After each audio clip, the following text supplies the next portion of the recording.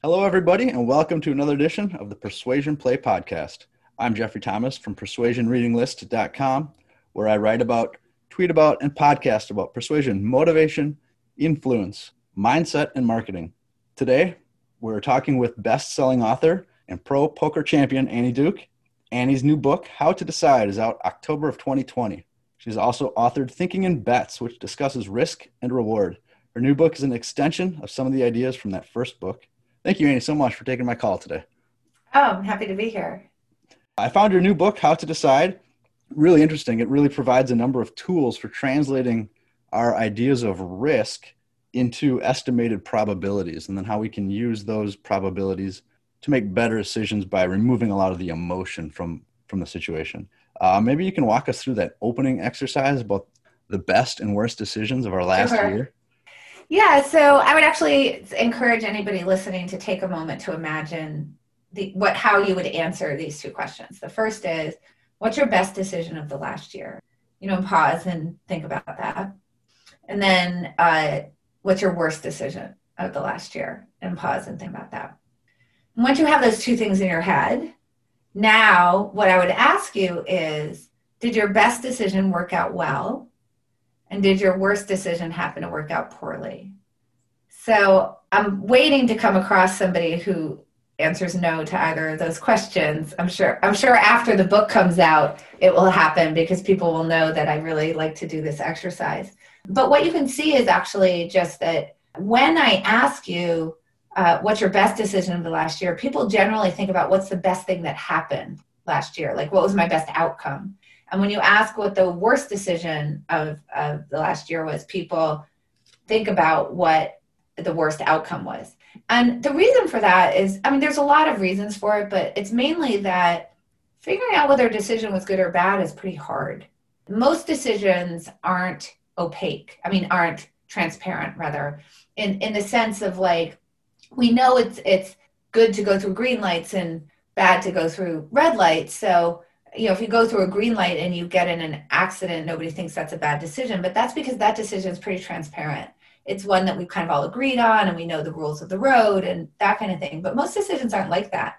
When you think about what, maybe you took a new job, or maybe you were in a new relationship, or maybe you had a breakup, or maybe you were trying to choose a new sales strategy, or whatever it might be, figuring out whether those decisions are really hard. So when we try to answer those questions, we usually substitute in the actual result of the decision in order to be able to answer it. This is called resulting.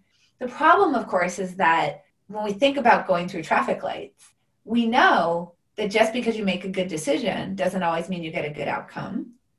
Because I can go through a green light and I can get in an accident, but also just because you make a bad decision doesn't necessarily mean you get a bad outcome.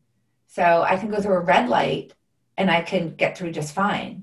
So we want to actually be thinking about what are the different ways in which decision quality and outcome quality can actually be related to each other. And we know you could have a good decision, a good outcome, a good decision, a bad outcome, a bad decision, a good outcome, and a bad decision, a bad outcome. And you need to be thinking about all four of those things in order to actually get really efficient and at basically learning from your experience going through intersections, or your experiencing, choosing jobs, or your experience dating, or your experience figuring out where you want to live, or, whatever it is. How are we going to learn from those experiences if we're not thinking about this in a way that makes a lot of sense?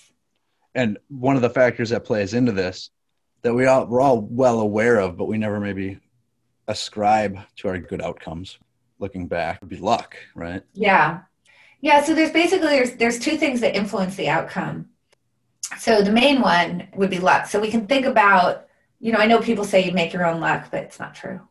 Tell everybody it's not true. What you do is when you make a decision and you choose a particular outcome, that you choose a particular option, rather, like I'm choosing between two houses and I choose to buy house A. There are a certain number of possibilities. Like there's different ways that could turn out. Right. So it could turn out to have unnoticed foundation problems, or it could be the house of your dreams that you love and live in for the rest of your life. You could get transferred in 5 years and have to move right at the point that the market is at its low. I'm just spitballing here, right? But there's a whole bunch of different ways that this decision to purchase this house could turn out. And each of those things has some likelihood of occurring, but none of them is guaranteed. So where luck intervenes is that when I choose the option, that's the moment that all of those different possibilities get like locked in, in the same way that once the coin leaves my thumb, right, and I flip it in the air, we know it will land heads or tails. But which one it lands, right? Do you have to sell it in a down market, or do you live in it for the next 30 years? That is very largely determined by luck. So that's what we can think of. Whichever of those outcomes could possibly occur, the one that we actually observe is really kind of due to luck. So when you say like you make your own luck, what you're really saying is, I'm choosing better options. In other words, I'm choosing options that are more likely to work out for me than not work out for me. But when I choose those, all that does is I'm increasing the chances of what we would sort of call good luck, right? Like something good happening to me because it goes my way. And I'm sort of decreasing my chances of bad luck. So you're not making luck. You're just making the decision that changes kind of what the distribution of the way that things could turn out is. And then looking back, you call that resulting, which you kind of identified both as outcome bias in the good sense. If something works out, it's outcome bias, but in the bad sense, it's hindsight bias where, we should have known that was going to happen. Yeah. So resulting and hindsight bias actually kind of interrelate to each other. So resulting is saying, if I know the outcome of a decision, it tells me what I need to know about whether the decision was good or bad. So if it turns out badly, it must have been a bad decision. If it turns out well, it must have been a good decision. And then hindsight bias kind of like adds to the ruckus. It layers on, which is that not only do you kind of think like that was the only thing that could have happened, so you sort of forget about all the other ways things could have gone. So, you call heads and it lands tails and you're like, I should have known it was going to be heads. Okay, I don't know why. It's a two-sided coin. But that's kind of what you feel like with hindsight bias. So that's kind of like that should have known. And then sometimes it gets even worse and you have kind of this, what I call memory creep, which is that you believe you did know beforehand. So that would be like, I knew it was going to land heads. Well, no, you didn't, because then you would have called heads. So like, I think that one of the greatest sort of narratives that I've sort of seen in the past few years that really kind of think ties these two things together has to do with kind of the way that people think about Hillary Clinton's campaign strategy in 2016.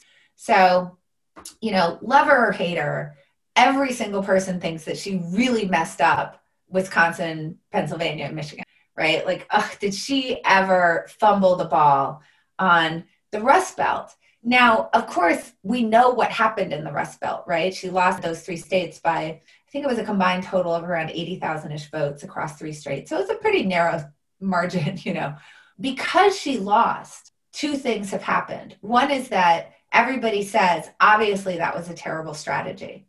So let's kind of start there and say, well, was it really a terrible strategy? Because like we're in the middle of an election season right now. Is there not? Every single political pundit is commenting on it. Data scientists who already, they're all commenting on it. Political observers and strategists, they're all commenting on it. And everybody has a lot to say about Biden's strategy and Trump's strategy. So that was true in 2016 as well. People had lots and lots and lots to say about Clinton's strategy and Trump's strategy. So can we agree, because if you don't agree, let me know, that if it were as bad a decision as everybody thinks it was to not be campaigning in those three states, that people would have been talking about it. They would have been writing about it. They would have been saying things about it. But nobody did. When you look actually at Google, the first article that comes up that's like hyper, really talking about this kind of fumble of hers is November 9th. And the election was on November 8th. So this is a really good example of resulting, which is we know she lost, so therefore her decision-making must have been poor, as if she should have had like a crystal ball that told her there's a polling error in those three states, but no others, by the way. Like nationally, Florida, New Hampshire, all these places, they seem to be polling right on.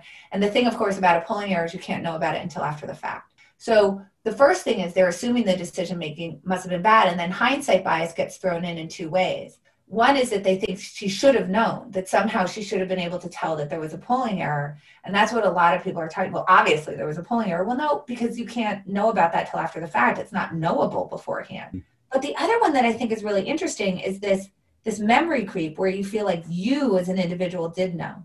And one of my favorite examples of this in relation to this particular problem was I was kind of pitching wanting to write about this for a newspaper, for the opinion section of a newspaper. And the editor that I was speaking to said, well, I can't publish this article because everybody did know at the time. And everybody was talking about it. And I don't know, I was talking about it with all my friends and they were all writing about it. And I'm thinking, you're an editor at a newspaper. Like, I would think that you could put it in your newspaper.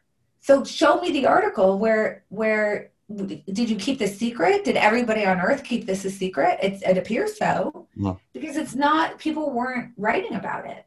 And that's not to say that people didn't sort of see warning signs in terms of, you know, Bernie's performance versus Clinton's performance in the Rust Belt.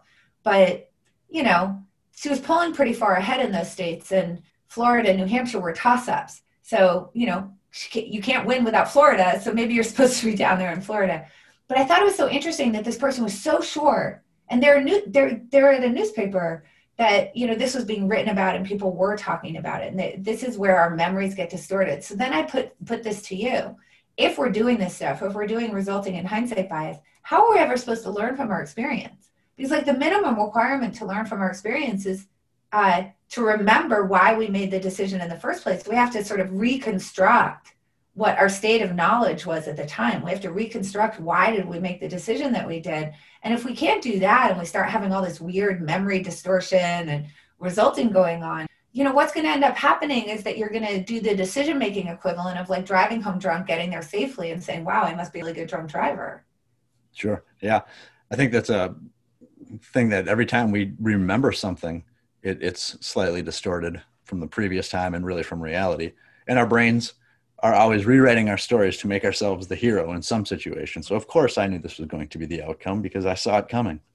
Yeah, exactly. Exactly. And the thing is that sometimes you did. Good on you. But most of the time that you didn't, you know, most of the time you didn't. And it's a much more productive thing instead of just sort of taking credit and saying, I saw this coming, which isn't, again, you're not lying when you say that you saw it coming. I think that people really do believe that they saw it coming. But what's going to happen is that it doesn't improve your decision-making going forward, because it's more interesting to say, wow, this thing happened. I didn't see it coming. So let me figure out two things. Was it possible to see coming? And by the way, most of the time the answer is going to be no, because like, you know, don't know there's a polling error until after the vote's taken. But there's also stuff like that with, you know, houses. For example, like you can do a whole bunch of diligence on a house and you buy it, and then 2 months later, the house next door for you goes for sale. And like some people who are, you know, drug dealers move in, and there's all sorts of comings, you know, you can't possibly have known that was going to happen. You know, that's sort of something that happened after the fact. And that's like, there's a lot of decisions that are like that where you just couldn't possibly have known.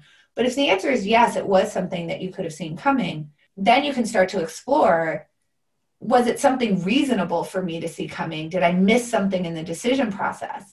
And if the answer to that is yes, just fix it. Sure. Think about it the next time. But also sometimes the answer is no, it wasn't really reasonable for me to sort of be considering. So like the pandemic is a good example of that. There were certainly people who foresaw that a pandemic might come. I mean, Bill Gates was among them. David Epstein, who wrote Range, he wrote about it. But like me as an individual, it wasn't, you know, I didn't have pandemic on my bingo card. And I don't think that for my regular decision-making that would have been a reasonable thing for me to sort of spend my time obsessing about, you know. But now that I know, oh, okay, now I sort of have it and I kind of understand what it is. Now maybe, you know, as I'm sort of thinking about other things in the future, I could say, well, what if there's a really big disruption, you know, like pandemic or otherwise, like restricts travel or whatever. I can sort of think about those things. But I don't think it was reasonable for anybody to be thinking about it before. I mean, not the average person, the federal government to be thinking about it beforehand, that would be reasonable. They have the resources to do things about it. But for me as an individual, I don't think I don't feel bad that I didn't see it coming. And even for private enterprises, yeah, like a hospital or something, they shouldn't necessarily be expected to stock massive numbers of ventilators for something that may or may not. No, and particularly in this case, because that's the government's job. So they would have every reason to believe that the government would be doing that. So because that's what their state of information is. So yeah, there's no reason for them to think there's something wrong with the national stockpile and it's, you know, lapsed or it hasn't been kept up with or whatever. There wouldn't be a reason for them to assume that was so. Do you know, I personally don't know the answer. I'm just curious. Is there a national stockpile of ventilators that was short? I don't know. So there was a national stockpile of PPE and ventilators. Yeah. A lot of the ventilators happened to be in disrepair, and a lot of the PPE, apparently, people should fact check me on this, was sort of expired or it wasn't maintained. It was so the amount of stuff that they thought that they had was actually much less than that. But now you can see how this is something where, even though it's not really reasonable for you to say, like, maybe there's something, the stockpile is in disrepair. Now that you know it, a hospital can do some very simple things to sort of be in front of that, which is they can just check in and say, once every 6 months, they can see whoever their contact is and say, hey, how's that stockpile doing, right? So like I had an example of this actually with this book, which is it was supposed to be released on September 15th. Mm-hmm. And having nothing to do with anything I had control over, the publisher misprinted the first printing run. And, it happens. I mean, there's a lot of disruptions, so many disruptions in printing because of COVID right now. So, stuff like this is kind of happening. So my print date had to get moved to October 13th, my release date rather. So somebody said to me, oh, wow, like, were you prepared for this? And I said, of course not. Like, there was no reason for me to think, oh, I should really start to really worry about whether my book is going to get misprinted. Why would I have that sort of in the reasonable set of outcomes that could have occurred? But having known it, now that I knew it, and I was thinking about October 13th, I could say, well, what are some pretty inexpensive things that I could do to actually protect myself against this bad thing happening again in the future? And I just made sure that the publisher was having the first book that came off the press couriered to them so that they could look at it before it was too late, Sure. Right? But there's no reason that I should have known that beforehand. So a lot of times what happens is we spend a lot of time beating ourselves up that we should have known, or thinking that we did know when our actions didn't really say that we knew. Instead of saying, now that I know that this is a possibility, are there things that I can do that are pretty inexpensive that could reduce the chances of this happening, or at least make it so that when it does happen, it's not as bad. Right. So that, you can think about that with a pandemic as well. Like I imagine people will have better internet, if they have access to internet, maybe they'll make sure that it's faster or something like that, just in case something happens. So finding ways that we can, because there's a million unknowns out there, right? And like there's so many simple examples of this kind of thinking, of where you're really trying to think about, like, what are the ways that things might go wrong here? And then let me think about ways that I can sort of mitigate that in advance. It's sort of the anti-positive thinking, right? So, the power of negative thinking, you call it. Exactly. So with the power of positive thinking, it's this idea of, like, I have this destination that I want to get to. By the way, I don't think anybody should have a negative destination. Everybody should think they're going to succeed, right? Like, okay, I really want to get to this place that I want to go to, and I believe that I can be successful at it. So the question is actually just, how do you imagine that success occurring? And with the power of positive thinking, what they're suggesting is that you should sort of imagine clear roads along the way. Like, oh, I'm going to be successful at every point. No, absolutely. And the power of negative thinking says, imagine the stuff that might go wrong along the way so that you can do something about it in advance. So that's what I'm really saying. Like, now that I know, oh, there could be a printing error, I didn't realize that.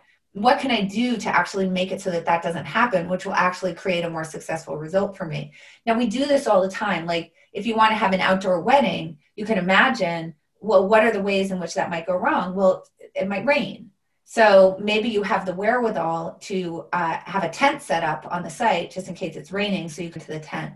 Or maybe you don't have the wherewithal to have that extra insurance, so you choose to have your wedding inside instead, right? Which is another thing that you can do. But either way, your day won't be ruined, right? Another really simple example of this is, like, if you're going to the airport and you really, really, really can't miss your flight, and you're thinking about what are the ways that that might go wrong. Well, obviously, like, there could be an accident on the way, or bad traffic or whatever. And your response to that would be to say, I'm willing to pay with my time to make sure that this thing that I can foresee happening, that traffic conditions aren't what they normally are, that I can sort of avoid that of making me miss my flight. And you leave, like, 45 minutes in advance of what you normally would. Are you going to have to spend some extra time in the airport most of the time? Sure. In the same sense that when you have the tent set up, you may not use it if it's a sunny day. When you decide to move it indoors to the wedding to, to indoors to avoid the bad weather. Sometimes you'll have an indoor wedding on a sunny day, but that's the price you're paying in order to make sure that your print run doesn't ruin your publication date, right? Sure. And that's all fine. And that generally gets you to more successful results and into a better place. But you notice that that's really the opposite of hindsight bias, right? Hindsight bias is this weird, like, look back of like, I should have known or I did know. And this is saying that's not productive. What is productive is to imagine what you might find out later that you wish you had thought about in advance. Sure. To look back from a future self. Right. Exactly. Yeah. And those are basically just examples of hedging your bets, which you say, or something that, has a low cost, but a potential to really protect you. And you hope you never use them, but they're there if you do. Right? Yeah. And I think that the hope you never use them is actually a really important point. When you hedge, there's a cost. Like if you leave early for the airport, it's costing your time. If you set up a tent at your wedding, it's costing you whatever the cost of the tent is. If you buy insurance for your house, the insurance has a cost, right? But when your house burns down, you're pretty happy you had that insurance. Mm-hmm. The issue is that there's this very weird sort of looping with hindsight bias, which is even though when I get insurance for my house, I'm certainly hoping I never use it. I don't want my house to burn down. If you never use it, you regret having it in the first place, which is interesting because the whole point is that there's some chance that my house burns down. Because of luck, I can't know, is it going to burn down or not? I just know there's some probability that it's going to burn down. And the effects to me of that happening would be so great that I'm willing to pay this cost, which is to buy insurance. But then, when it's sunny on your wedding day and you chose to have your wedding indoors, you're like, why did I do this? I'm so dumb. I should have known it was going to be a sunny day. And you're really sad that you actually hedged, right? So one of the things we need to think about when we're doing these kind of, this time traveling to the future and imagining things might go wrong and figuring out like what's affordable where I could make it so that if this bad thing happens and my house burns down, then I'm not going to be financially ruined. That when that bad thing never happens, you don't look back on it with hindsight bias and say, oh, I should have known that bad thing was never going to happen. Mm-hmm. Because we can't know those things. We can't, but you recommend in the book that we try to create a decision multiverse, and from that, a decision tree, where we identify as many branches as we can from every possible choice. And then from each of those from each of those various choices, we further branch out to multiple outcomes. And then from there, we add what we think is a probability number of these happening, right? Yeah. Can you talk a little about that. So hopefully what people have realized by now is that the way that I think about these things is you choose something like a route to work or a sales strategy or who you're going to marry or what house you're going to buy or what you're going to have for dinner. And there's a variety of ways that those things could, right? Sometimes it's going to be great. Sometimes it's not. There's going to be different flavors of great. There's going to be different flavors of not so good.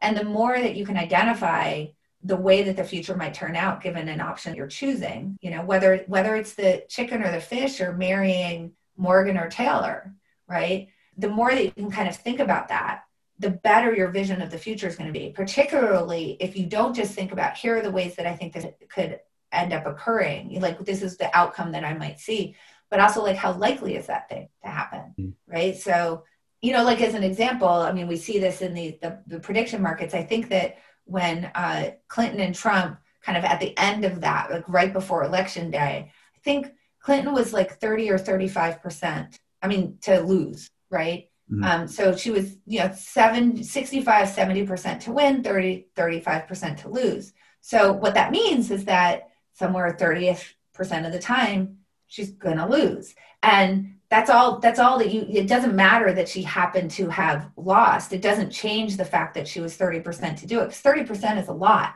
If I gave you a gun with 100 chambers in it and I put 30 bullets in it, I assume you're not going to play Russian roulette.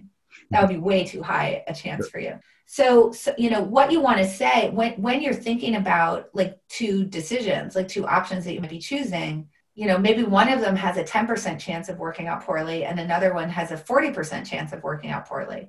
All things being equal, you would want to choose the one that is going to work out poorly 10% of the time. But 10% of the time, will still work out badly. That doesn't mean it was a bad choice. So what that means is that when you're making a decision, what you're really trying to do is get a really good look at the future, and not just one future. You want to be trying to figure out what are all the reasonable futures for how this could actually turn out. Because if you don't think about what the reasonable ways it could turn out and how likely those things are to turn out, I'm not exactly sure how you'd make a decision, because inherent in really all a decision is a prediction of the future. If I order the chicken instead of the fish, I'm predicting that I'll like it better. Mm-hmm. That's a prediction of the future. I'm trying to get something close to a crystal ball. And when we think about like the look back in terms of, resulting, for example, now what we can see is happening is that even though when we're thinking about the future, we know there's like a whole bunch of different ways that things could turn out. Once we know the outcome, we feel like that was the only way to turn out. Like we sort of chop off all the different branches of the tree. So you always need to be keeping in mind, okay, yes, Clinton lost, but she also could have won. It doesn't mean that that was the only way it could turn out. It just means it was the way it turned out this time. And that 30% chance or whatever the number is, isn't the number of voters. It's a probability. I think probability is a difficult question or a difficult topic for a lot of people to kind of wrap their heads around. Yeah, so like elections are actually really interesting. So I think she was ahead in the polling in terms of the national vote by about 2 to 3%. So listeners might be wondering, well, then why would she be 70-30 to win? So what you can imagine is, let's say if you're 6 months in advance of an election and a candidate is polling 2% ahead. Well, you can imagine there's a whole bunch of stuff that can happen in between. So it's actually very, very difficult to have a lot of confidence around in 6 months that 2% is going to realize and the candidate's going to win by 2%. So you would be more likely to be thinking about that race more as 50-50, right? It's very, very close. But when you get 2% like on election day, we know that generally, electoral college aside, generally if a candidate wins by 2%, they're usually going to win the election. It depends a little bit on the distribution of the votes, but let's pretend that that's true. Now, you can think that the closer that you get to the moment that somebody votes, you're getting closer to the vote itself. It's going to be more predictive. So the longer that you're thinking about things in the future, the wider your predictions are going to be, and the less confidence you'll have around those predictions in general. And the closer you get, the more signal there's going to be. Mm-hmm. So if I know on election day that a candidate is polling 2% ahead, Clinton was 70-30 because, the electoral college is in the way there, right? So you don't exactly know how those votes are going to break. If it had been a national election and she was polling 2 to 3 points ahead, in the sense of national election, meaning it's just popular vote, she would have been more than 70-30. Sure. Right. But there's like an intervening thing happening. So that's the difference, is just that's how you can be 2% ahead in the polls, but the likelihood that you win is actually much, much, much higher than that. And that's something that you spent a few pages on, likelihood, and how people in their natural language will say, oh, something's very likely or very unlikely or probably going to happen. And we all have wildly different ideas about what that actually means. And it really muddles communication between business teams and really any communication. Yeah, so we've talked a lot about luck, and we've only hinted a little bit about the other big problem with decision making, which is that there's a whole bunch of stuff you don't know when you make a decision. And one of the, essentially it's like I'm making a decision and there's some things I can't know, right? It's because I don't have a time machine. So for example, I can't know that Trump was going to win that election in 2016. I can sort of predict that, predict different things. But then there's just all sorts of other stuff that you don't know. Like, I don't know what Vladimir Putin is thinking today or what he's going to do or what his plans are. There's all sorts of things about the way that what other people are thinking that I don't have access to. If I'm trading in the market, let's say, and I'm investing in a stock, I don't have perfect information about that stock, and I don't have perfect information about every other stock in the market, and I don't have perfect information about like what the Fed's intentions are, right? So every time that you make a decision, there's incomplete information. There's just a whole bunch of stuff that you don't know.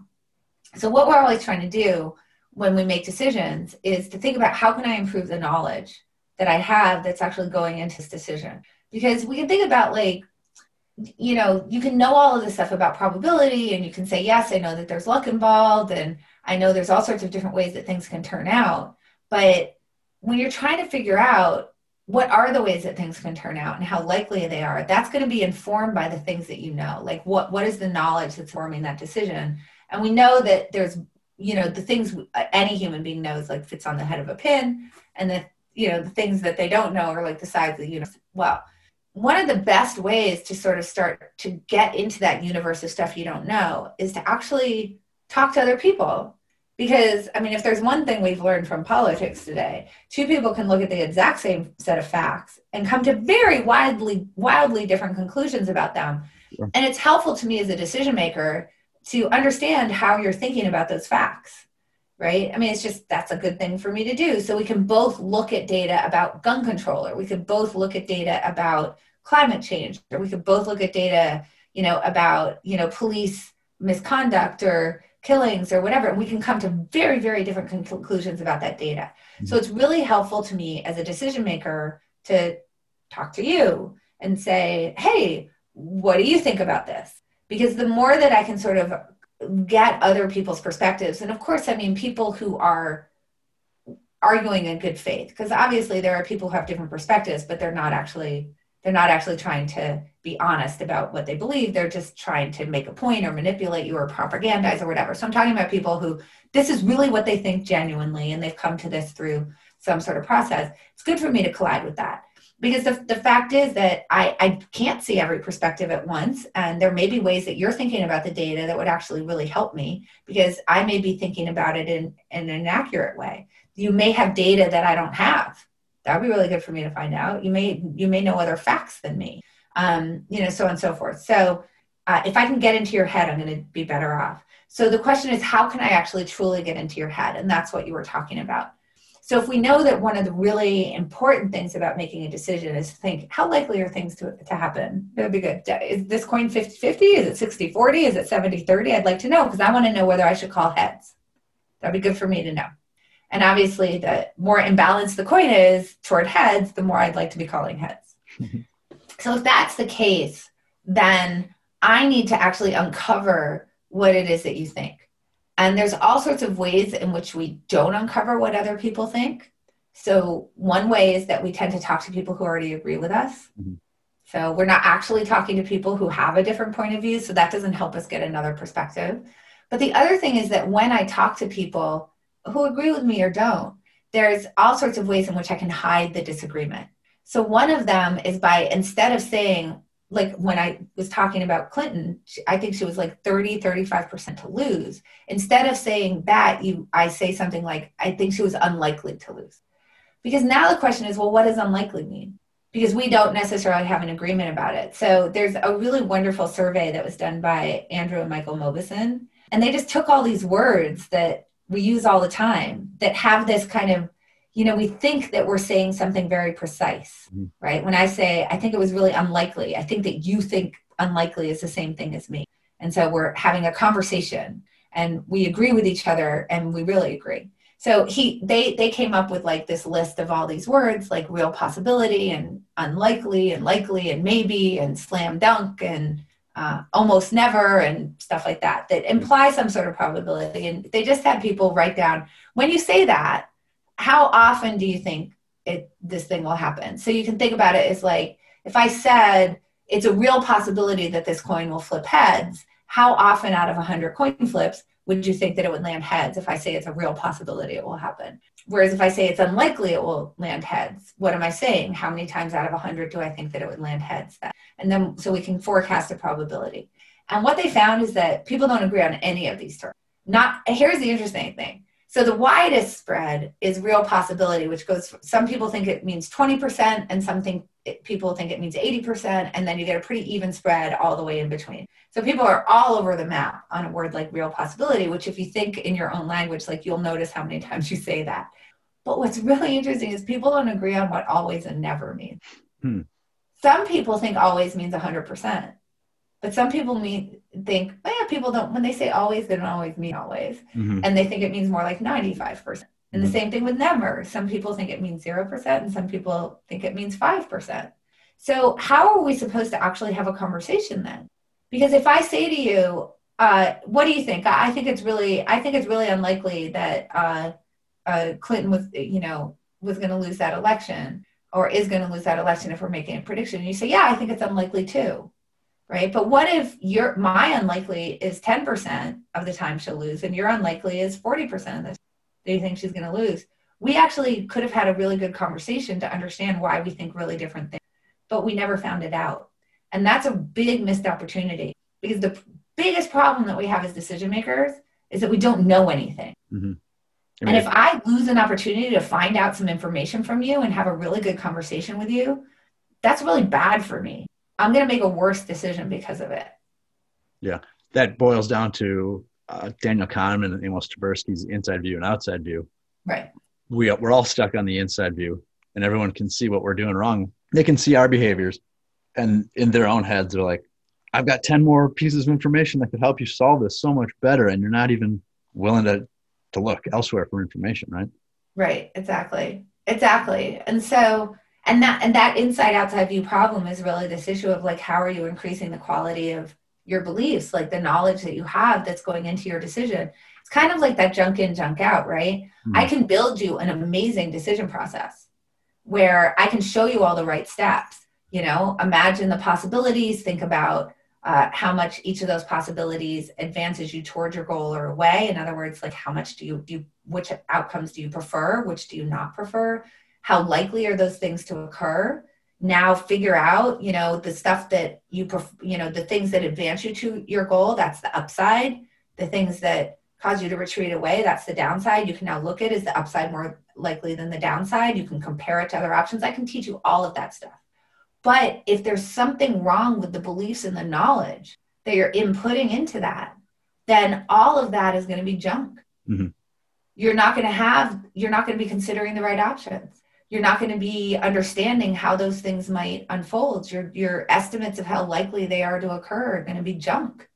So we have to always be really vigilant about how can we improve the accuracy of our beliefs. And that's that inside outside view problem, because the only way to improve the accuracy of our beliefs is go to explore the universe of stuff you don't know, see the world from outside of your own perspective, find out the stuff that you don't already know.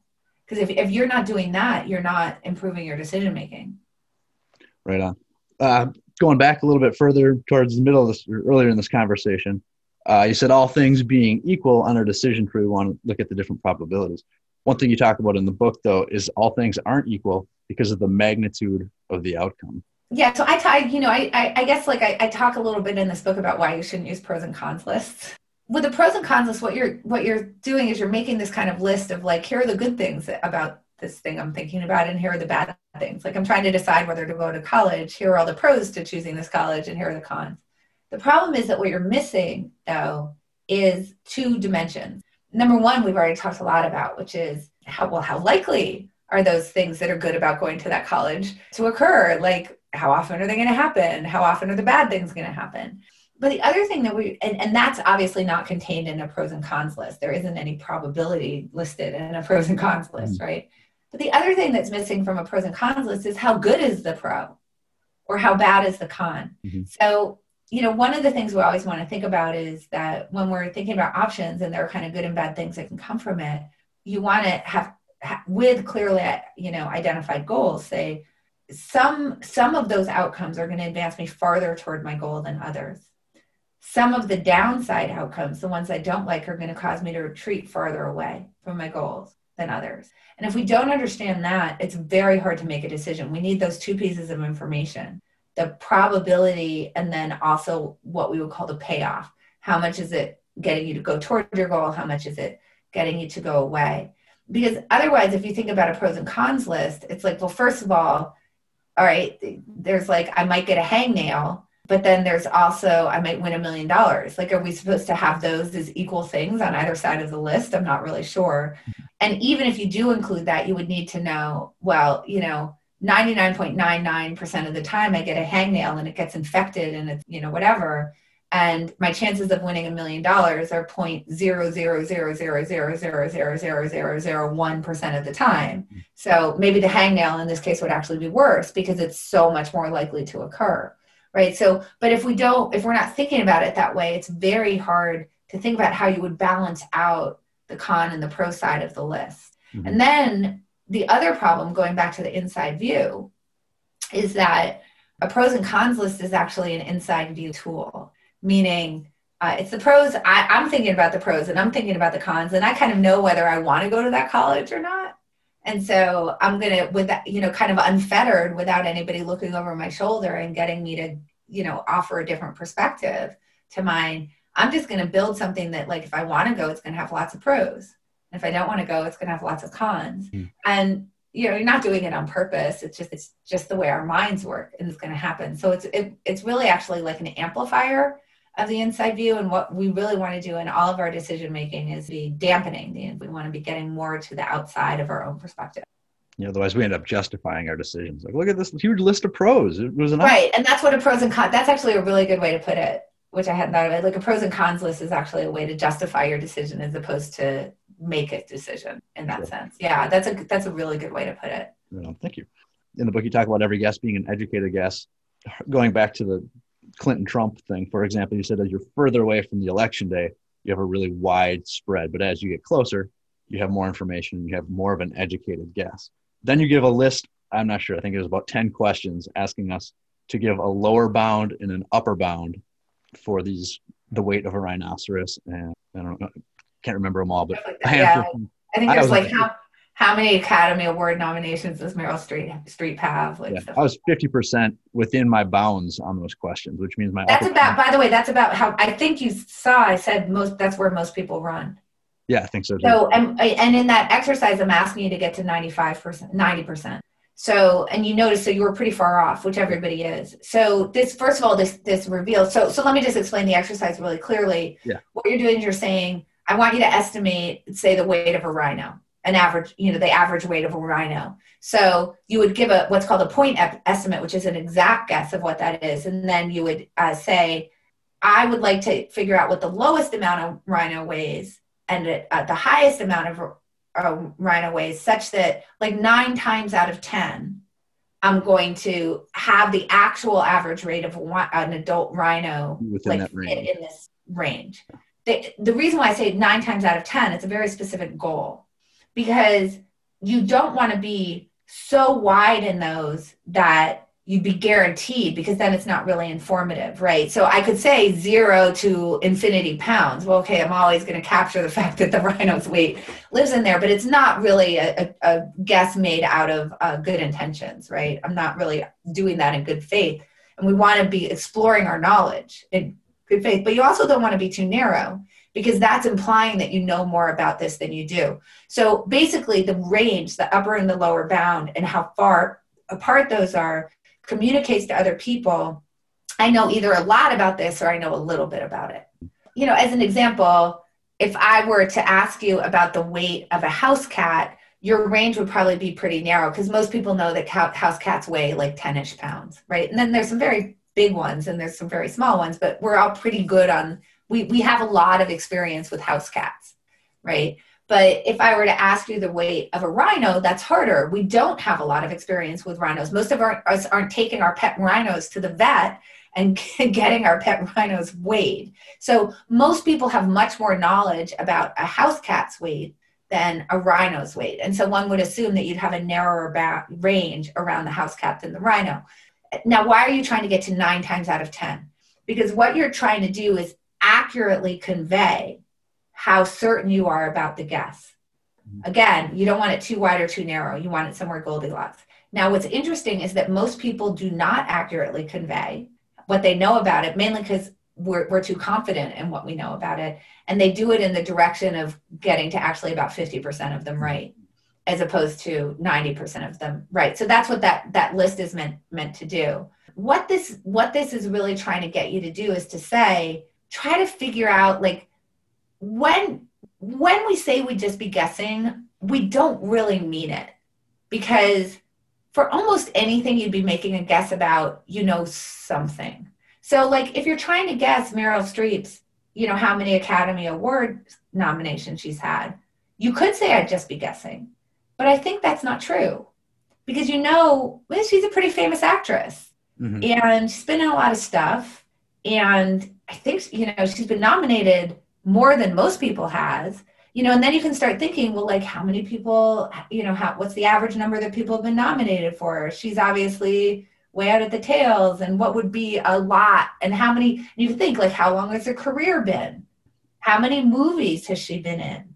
Right? And you can sort of start to, well, somebody actually just did this with me. They said to me, they asked me to do this with how many, I think it was like how many top 10 songs that Drake has had in terms of downloads on like Spotify or something like that. So I'm more of a Jack White person than a Drake person. But I actually did a pretty good job of it, because instead of saying, well, I don't know, I'd just be guessing, I said, well, let me try to think, how can I get the educated in my guess? So let me think about what I do know. And this is actually really useful, right? So I said, well, I know that he's been around for quite a long time and he's been pretty popular. So I said, well, how many songs do I think he's probably put out total? Right? So I sort of thought about that, and I was like, he's pretty prolific and he's been around a long time. So I'm guessing it's like probably 200 to 300, right? So that was sort of where I started. Like, what's his output?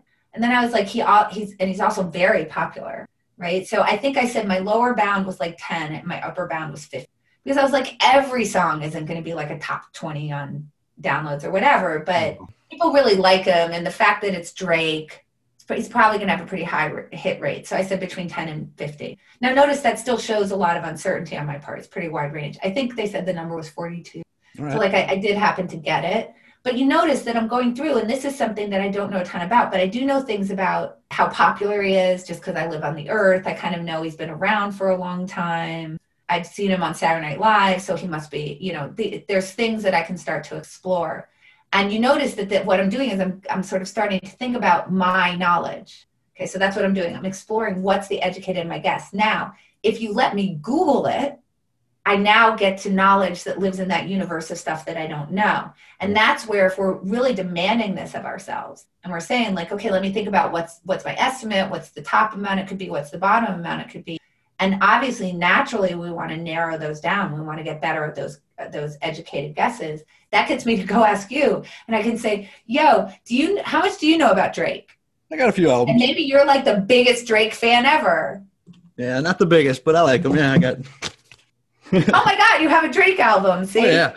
Right. So now you'll have, so now you'll be able to help me, right? Because I'll be like, because now I can say to you, well, you know more about Drake than I do. Oh my gosh, see? There you go. You got the white stripes too. I said I was more of a Jack White fan. I like that. So now you can help me because you know Drake better than I. Obviously you have the white stripes, but maybe you don't know so much about Jack White, and because you've never heard of him, you assume, well, he couldn't have had that many songs. And I can be like, no, actually, let me tell you something about Jack White. Not only is he really prolific, but particularly when you talk about his early albums, there were a lot of tracks on those albums, right? And I can start listing off the albums, and we can figure out what's the number of tracks on each album, what were his side hustles, like Dead Weather, right? So I can fill in your knowledge gaps. And notice now we're doing that really important thing, which is I'm getting to access your knowledge, you're getting to access my knowledge, and we can start to refine these educated guesses. We're just getting more educated into the guess, and we're getting outside of our own heads. Mm-hmm. And our own beliefs in a way that's really going to improve our decision making. That's cool. Well, one thing you talked about is getting outside of our own heads and beliefs is more important when there's no potential to go back or no potential to make that decision again. But other decisions, we agonize over, should we go to Paris or Rome for a vacation? And they're both two really good options. So people listening might have the idea that I'm saying that you have to sit there with like some sort of calculator to make any decision that you're going to make. And I'm not saying that at all. What I'm saying is, first of all, you need to kind of understand what the process would look like so that even if you're making a very quick decision, you're at least doing some sort of skinny, sort of stripped down version of this process, because it still does matter. But no, this is for decisions that are really impactful and where it's really kind of like, it's kind of a one-way street. It's like, it's really hard to get out of the decision if you happen to not quite get it right. I have a whole chapter devoted to this, which is, don't worry, mostly you can go really fast. And there are ways that you can think about how you can go fast. Mm-hmm. The first has to do with impact, which is really what's the impact on my happiness or my reaching my goals or whatever if this doesn't go my way. if I don't know about you, but I know people who really do spend like 15 minutes on a menu, and they're literally quizzing every single person at the table, and they're calling the wait staff over and being like, what do you think? And they've got Yelp out, and like, because they're trying to choose between the chicken and the fish over here. Right. And we all have friends like that. I suspect some of you are that friend, right? If we think about that though, in terms of impact, how bad is it if you get it wrong? Sure. So let's just say, Jeffrey, that like, okay, you order the chicken and it sucks. And I catch you in a year and I say to you, hey, how happy are you today? And you're like, pretty happy, or maybe you're not even that happy, whatever. But then I said, do you remember a year ago when you had that yucky chicken? Hey, how much did that affect your happiness today? Yeah. I'm guessing not at all. No, yeah. And probably if I see you in a month, the answer is not at all. And probably if I see you in a week, I'm guessing probably the bad chicken that you had on Monday doesn't really affect your happiness on Sunday. I'm just assuming. Sure. So what that tells you is that that's the type of decision that just doesn't have a lot of impact on whether you're going to gain or lose ground in terms of trying to achieve your goals, where happiness is just sort of like a way to think broadly about what your goals are, because we assume that all of your goals are to try to make you happy. Sure. So if we take a step back and we say, it doesn't matter whether the chicken or fish was good, it's not going to change, my happiness, then why are you taking so much time on that decision? Why don't you spend your time doing something that is going to have an impact on your happiness? And there's all sorts of decisions that fall into that category. Like, I think that when you add up how long people take to do something on Netflix, what to wear and what to eat, it's like 6 to 7 work weeks a year. Yeah. In terms of the amount of time. Think about what you could do with that time. Uh-huh. You could learn to like ski moguls or something in that time. I don't know, like you could do something super fun. So anyway, so that's kind of the impact side. And then the other thing is the options side. And basically we can kind of think about like, if the worst thing that can if the bad stuff kind of reveals itself and does actually occur, one of the things that you can think about is, how easy is it for me to get out of it? Yeah, sure. If it's really easy for you to kind of stop and go back and do a different thing, then that's another reason that you should just kind of go fast. So super simple example that I think everybody will relate to. If you're having a bad date, it's pretty easy to get out of it, right? Like, we've all had like the friend call us in the middle of the date. I'm married. It's not as easy. Well, no, that's what I'm going to say. But back when you were dating. Yeah, just kidding. I'm married too. But back when you were dating, it's like the friend calls in the middle. It's like, hey, how you doing? And then if it's going really bad, you're like, I'm sorry, I have an emergency. I have to go, right? But it's pretty easy to sort of unwind it and be like, okay, I'm just going to get out of it. But if you're married, nobody can call you in the middle of your marriage and you're like, I'm sorry, I have an emergency. Yeah. So it's not that you can't get out of it. You can. It's just that it's really hard and it's expensive and it's not easy to get back to choose a different option, right? Like we know divorce is messy and it's emotionally messy and it costs a lot of money. Same thing, like if you rent a house, it's a lot easier to get out of a lease than it is if you buy a house and you're trying to sell a house, right? That's actually very hard to do, depending on the market. Like sometimes the market's speedy, but you're a little bit at the behest of luck. And then you also still, there's costs associated, like you've got to go find another house and you see how it's a pain in the So we can think about that. And what I think is interesting with that one is that, people talk a lot about stick-to-itiveness, like this, like Malcolm Gladwell, 10,000 hours. Mm-hmm. But what we know is that it's not that you can spend 10,000 hours at anything and succeed. Because I can tell you, I could spend 10,000 hours in voice lessons and I still would not be able to sing on key. It's that we want to be kind of choosy about what are the things that we're sticking to and what aren't we. So we want to sort of figure out the things that it's worth it to put the time into. And you do that by actually looking at your decisions as how quittable are they? Because the more quittable they are, like dating, the more that you can try stuff to try to figure out what are the things that I like and that I actually do want to stick to. Sure. So voice lessons might not be for me, but I could try piano lessons or guitar lessons or something else musical. Or if I figure out that that's not really my category, I could play tennis or I could try skiing or I could, and I sort of try these things where I can, it's pretty low lift. It's not a big impact if it doesn't go well. I can quit it.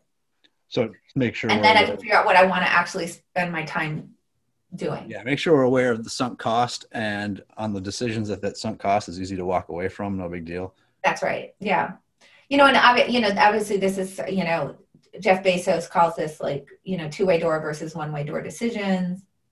People call them type 1 versus type 2 decisions. There's all sorts of language around this, but it's really just how easy it is to quit. Mm-hmm. And I think that when you approach a decision, the easier it is to quit, the faster you can go. Because it just means that there's not that big a penalty for not taking your time in this thing. And that's what we're always trying to figure out. What's the penalty for not taking your time? And if it's pretty low impact, there's not going to be a lot of penalty. It's not going to make a difference. And if you can quit it, you also lower the penalty. That's another thing that you can do. The last thing is that sometimes you can make more than one choice at once. So that's another way to make it so there's less of a penalty. Like, for example, when you're looking at a stock, you're making some estimate, but it's subjective, right? Because we don't have all the information that we need about that stock going up in the future. So I'm saying, like, if I buy a stock, I think it's more likely than not that I'm going to win money to it. But obviously, there's a whole bunch of stuff we don't know. And like, even if we did know, it's still like a coin flip. And even if the coin will land heads 60% of the time, it could be the 40% of the time I see tails. So that's kind of like it's a tough decision if you could only invest in one stock. But we know we could invest in a whole bunch of stocks. And so that allows us to say, I've got 300 coins that are all flipping at once, where they're all 60-40. So now I'm just making it much less likely that what happens to one of the stocks really matters. And that allows me to also go faster because I don't have to put all my eggs in one basket, right? I can spread them out across different decisions.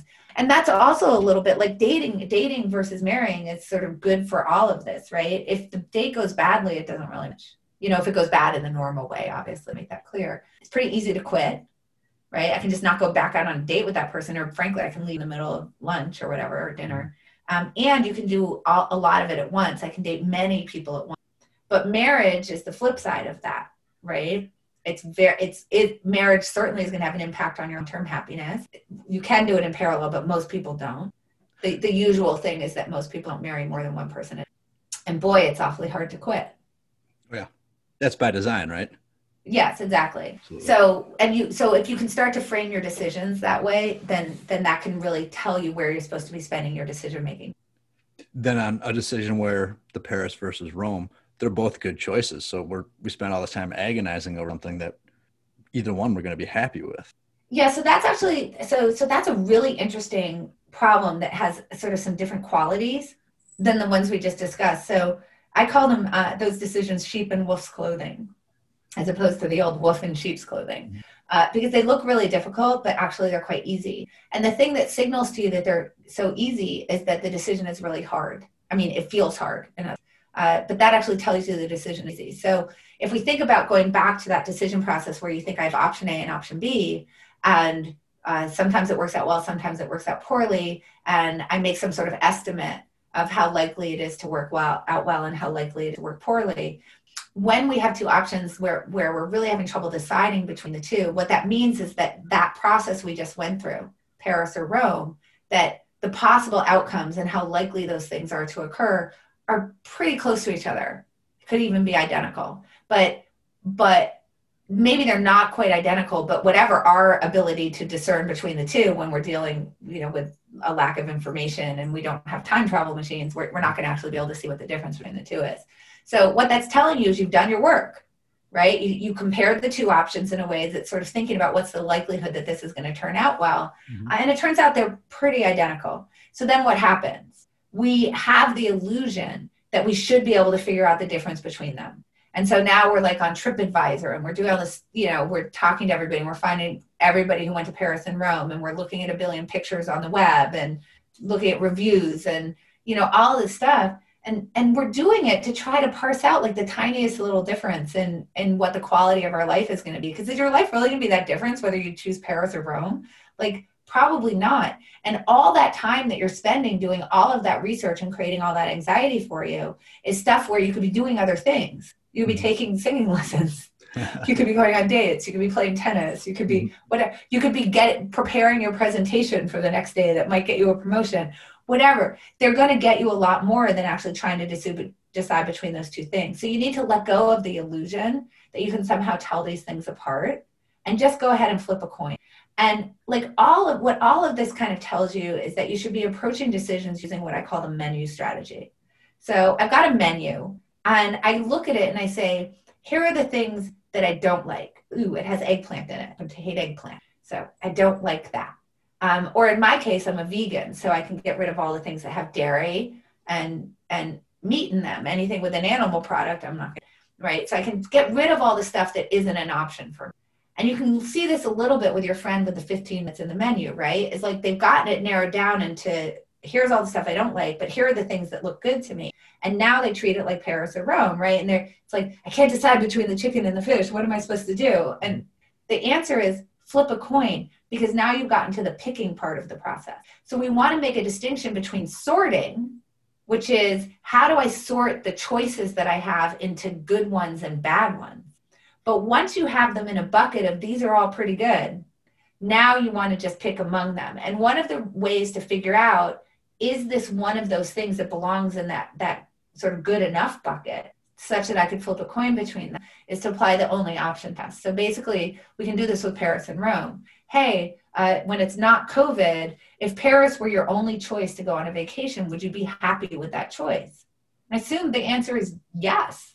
And if I said, okay, if Rome is the only option for your fabulous European vacation, would you be happy with that choice? And I assume the answer is yes. And so once it's past the only option test, you can pretty much flip a coin. We can see this, like, that's the whole point of the menu problem, right? If the only thing that you could have is this chicken that's so attractive to you, would you be happy with it? Yes. If the only thing you could have is this fish that's so attractive to you, would you be happy with that? And the answer is yes. Okay, great. Flip a coin. So you should treat your decisions like you would treat a restaurant menu if you were thinking rationally. Sort out the stuff you don't like, find the stuff that passes the only option test, and then flip a coin. And you'd call that a category decision? You're just cutting out a whole category of things you don't even want to partake in. Yeah, so a category decision is a way to help with the sorting problem. We have goals, and there's different ways that we can sort of state those goals. So I could state my goal as I'd like to reduce the number of animal products that I eat. Now notice that the way that I've said that, every time I look at a menu, every time I'm trying to choose what I'm going to eat, I now have to approach the sorting problem anew. Is this a time when I'm going to sort of exercise my option to sort of not eat meat? Or is this one of those times when maybe I will, because I have this overall goal of eating less of it? So now I've got to make a new decision when I approach that menu, right? So my sorting becomes harder. Mm-hmm. There's more load to the sorting because I also have to be thinking about, well, I want to eat less of this. So how could I actually execute on that goal given that I'm looking? But if I make a category decision in advance, in other words, I turn that into, instead of saying, I want to eat fewer animal products, I say, I am a vegan. So now I've said there's whole categories of things that I won't even consider. That's what it is. And I've done that in advance.